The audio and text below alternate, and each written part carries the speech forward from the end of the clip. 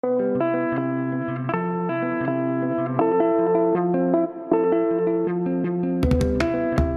guys, I would like to speak about alkaline diets. I know you've read about it, I know you've heard about it, and I know that you might have tried it even. It's a big topic, probably in the last 10 years, like there's many more diets coming around.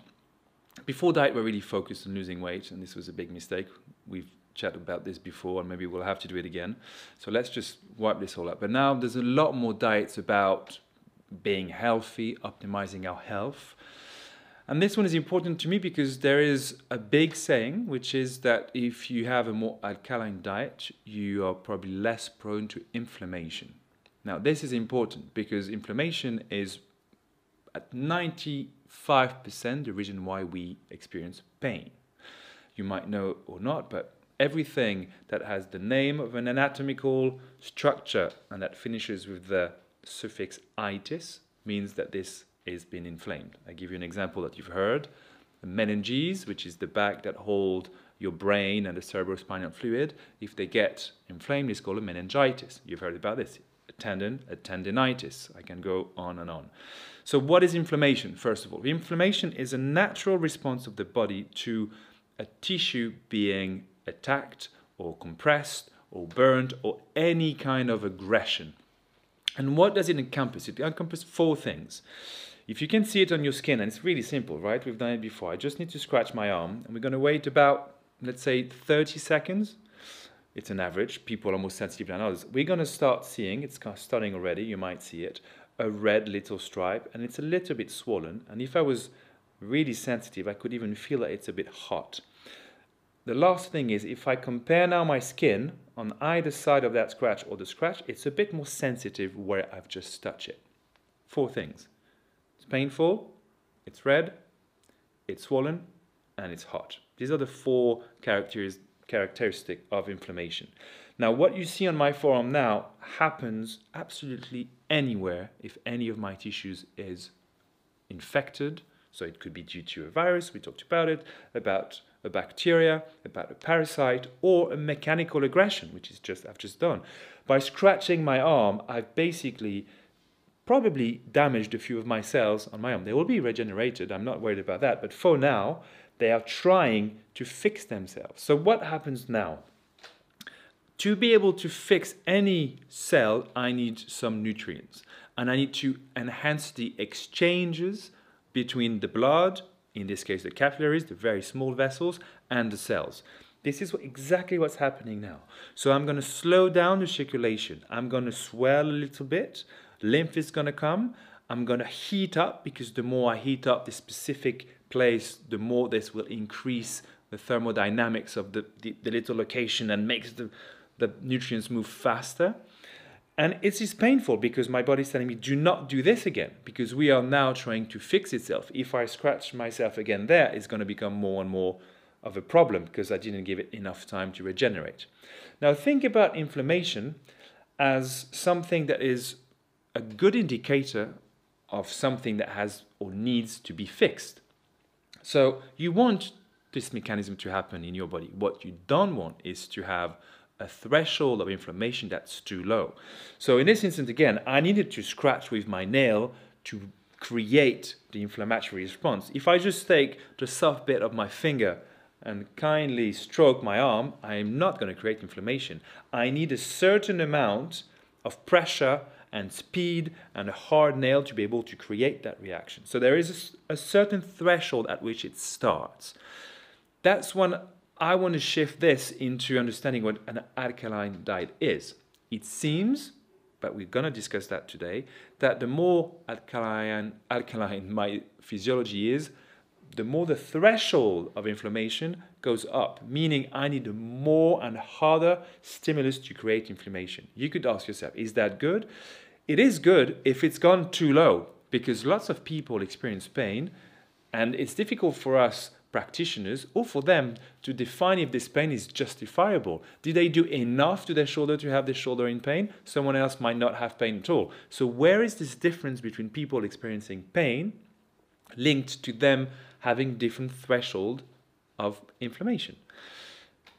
Alkaline diets is something that, in a nutshell, I'm not going to go into all the different things that you need to eat or not, because that's really easy to access. You just type this in Google and you find them all. But in a nutshell, what it is to eat more fruits and veg. But what it means is more interesting if you look at it in terms of anthropology and where we come from. So if you make a difference between sapiens 12,000 years ago, and I'm choosing that date because this is the date of the agricultural revolution. So the big change from being gatherers and hunters to becoming agricultors, as it were. In that change up to now, you have to include the last 200 years of the Industrial Revolution. Now, I'm going to tell you things that you might know or not, but are quite surprising. So first of all, there is something quite different in the amount and the variation between the different nutrients you find in the soil and in all the things that we eat. I'll give you a quick example. When we were hunter-gatherers, we were eating, I guess, we weren't there exactly, but we're eating mostly fruits, a lot of grains, and a bit of carcasses, because we're not great hunters actually. But to give you an idea, the ratio between the potassium and sodium in what these guys were getting in was about 10 to 1. And this has a massive impact in the pH of the organism. So here we go. We're going to go now into understanding what the pH is. You know that it's between 0 and 14 scale. 7 is the middle, and this is called neutral pH. This is where you're going to be in the middle. If you're above 7, you're alkaline. If you're below 7, you're in an acidic environment. It's extremely fine and extremely important that you're in the exact pH for you to be able to function at your optimum physiology, but just function altogether. I give you an idea that you might have heard. For example, the ocean is a bit alkaline. It's 8.1. And with all the human activity and the increase of CO2 that is been capturing, it's now 8.2, sorry, it's now 8.1. Apologize for the mistake. And that 0.1% change makes the whole coral reef starting to die and not be able to regenerate. So you have to understand how fine that line is between being in the right pH. Coming back to us, we realize that we have a pH that is very different depending on where we are on our body. And I think this is something people don't really know either. Is the pH that we're talking about in my blood? Is it in my cells? Is it in my interstitial fluid? Or where is it? Let me give you a few examples. The pH in your stomach is extremely, extremely low, down to 2.5, 3. It's extremely acid. And there's a good reason for this, because a lot of what you eat is full of potential aggressors like viruses and bacteria and parasites, and you need to try and kill them straight in. So your biggest immune response to what you eat is right there because of its acidity. But the skin as well, for example, is quite acid. Same here. You don't want an overgrowth of any microbial, and this is one of the defense. You can say the same thing about vagina in the ladies, for example. It's quite acidic because you don't want any microbial proliferation. So you realize that a lot of places where you have a possible entry will be quite acidic. And as you go deeper in the body, we become more alkaline. Now, the food that we're talking about that might help you to become alkaline, which is essentially taking away meat, red, even white meat, which is said many times that is actually alkaline, it isn't.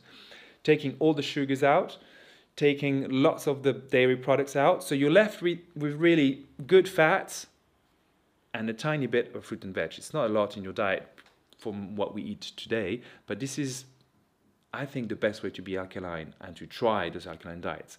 The thing is, the research is not telling us as amazing results that we're thinking that could be. I'll give you an example. We've tried on 300 people in 300 countries, different diets, and we found that actually the result that we are finding are not exactly the result that we were expecting. The thing that we know trying to have an alkaline diet is good for is that it can, first and foremost, help with your bone health, which seems to be not that important, but actually it is really important, especially when you get a bit older. You've heard about osteoporosis and osteopenia, but also think about having an unhealthy bone structure means that the calcium is also now coming into the system, not sticking with the bones, and this will mean that you're getting a lot of issues with calcification. So this is kidney stone, for example, calcification in different joints or muscles. So this is one thing, you want to keep the calcium in the bone and nowhere else. It also avoids muscle wasting. Now, muscle wasting is a funny one because it affects a lot of things. And if you think about one of the biggest issues with people getting and growing a bit older is that usually one day the biggest change in their health comes from a fall. And what has led to the fall is that their muscle is just not as strong as they used to be. So yet again, we tend to not really think all that was, oh yeah, they fell, broke their hip, then they had surgery or not, and after that they were never the same. That is all very accepted, but we have to, why did they fall in the first place? And usually it is muscle wasting. And this is one thing that an alkaline diet can prevent, is muscle wasting. So in that instance, I think this is a great side effect of trying to eat more alkaline. Another thing that it seems to be helping with is hypertension, high blood pressure, and stroke. Now, it's difficult to know if this is because when you eat that way, you also seem to be healthier that way. So we realize that when we do those different studies that people change their behavior when they eat differently. So it's difficult to not relate to other changes that are possible as well. There's another one that I really like. It's an increase in growth hormones. Now, the growth hormones, some people take it as supplements or injection. I wouldn't recommend this. But if you can get an increase of those by eating the right thing, know that that will help your cognitive abilities and your memory. Yet again, there's a huge link when we grow in our senior years between the deterioration of our mind and how much we can think, our cognitive abilities, with our physicality. It seems that, as we know, but we always think the body goes first and the mind after. Sometimes it's the reverse. And once the mind goes, the body goes very quickly as well. So keeping the mind bright and sharp is one of the things that you can do to really keep your whole body in the best of shape. The last thing is, last or not, but we have through pH to understand that this is the balance between the different electrolytes. I know you've heard this word before as well, but all the organization of the physiology, for example, your nerve conduction, but also the exchange between your cells, is a movement of electrolyte through the membranes. So you need the right amount of electrolytes on either side, and you need them to be in the right, what we call concentration. And one of the things that having a more alkaline diet will help with is to increase the magnesium. And this is something that we, with the food we're eating today, having an issue. And this is where this study finishes, but I want to finish with this, because it seems that even when you eat the right thing, we are talking about nutrients and electrolytes. And these come into the fruits and veg that you eat from the soil. If your soil is not strong enough in organic matter and electrolytes, you won't find it into the fruit and veg that you will eat. So remember that this is the biggest issue probably today. If you want to think about an alkaline diet, not necessarily what you eat, but where does it come from? You have to put the emphasis on at least organic sourced vegetables and fruits, biodynamic even if you can, which is even more enhanced because there's more manure, there's preparations, there's more work done to try and regenerate the soil. But I think this is something that we forget because we have to go back every time to the origin. So if you think about it, we could have someone falling in the 70s and having all sorts of side effects from that fall. And if we trace it back, we can trace it back to them maybe not eating alkaline enough, maybe not eating the right food, not source the right food from the right place. So if we want to wrap this one up, I think we need to focus on the idea that it seems, but we can't say for sure, that alkaline diet will help with pushing the threshold of inflammation up a little bit. And what you need to do to be sure that this is going to work is increase fruit and veg, take away the acidic part of your alimentation, and then make sure that you source your fruit and veg from the right place.